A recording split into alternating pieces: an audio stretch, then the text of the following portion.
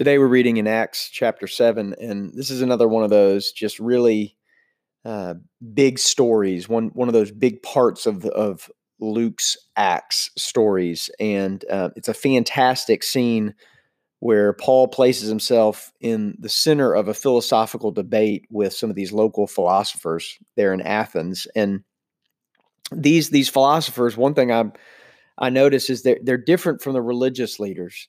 The religious leaders we see over and over and over again are really just preoccupied with protecting their power, with protecting their ability to lord over the locals, with the power they derive from their religious practices and beliefs. But these philosophers were really truth seekers. They were really looking to grow and to learn, and that's important. That's a great example to us, that we should maintain an open mind, even as believers, even as we're pursuing an understanding of God more, to maintain a curiosity and an openness to truth. We should not run from truth. We should be a religion of truth, always looking for truth, because it seems like truth always points back to the same place, and that's God.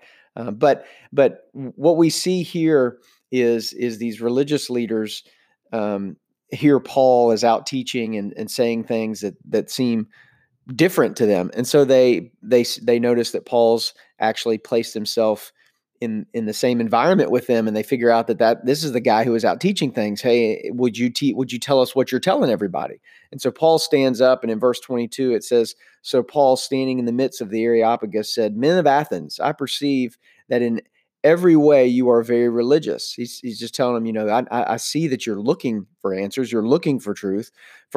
As I passed along and observed the objects of your worship, I found also an altar with this inscription: 'To the unknown God. What therefore you worship as unknown, this I proclaim to you: the God who made the world and everything in it, being Lord of heaven and earth, does not live in temples made by man, nor is he served by human hands as though he needed anything." And Paul goes on, but the thing that has always stood out to me is they had an altar to an unknown God. And this sounds a lot like the prayer that I prayed before I became a Christian, that if you're not a Christian, that you've probably prayed at some point. And it goes something like this: God, if you're out there, if you're real, I hope you can hear this. And then we say our prayer. And we do this in moments of struggle. We do this in moments of need before we become a Christian. And even people who've never become a Christian that get on their deathbed, they'll lob up prayers like this. And these philosophers were just like this. They're just like us, just like me, just like you. They want to know that there's a purpose to our pain in this world. They want to know that there's a purpose to their lives. That they want to know that, just like we want to know that. And so they had this inscription because they figured, if a God shows up one day and they figure out, oh, this is the God that put the world in place and drew order out of the world. And he showed up, and we didn't have his name on an altar. So they had one and so they could say, oop, there you go. See, God, we knew all along. There's yours right there. That's your spot right there. We just didn't know what to call you.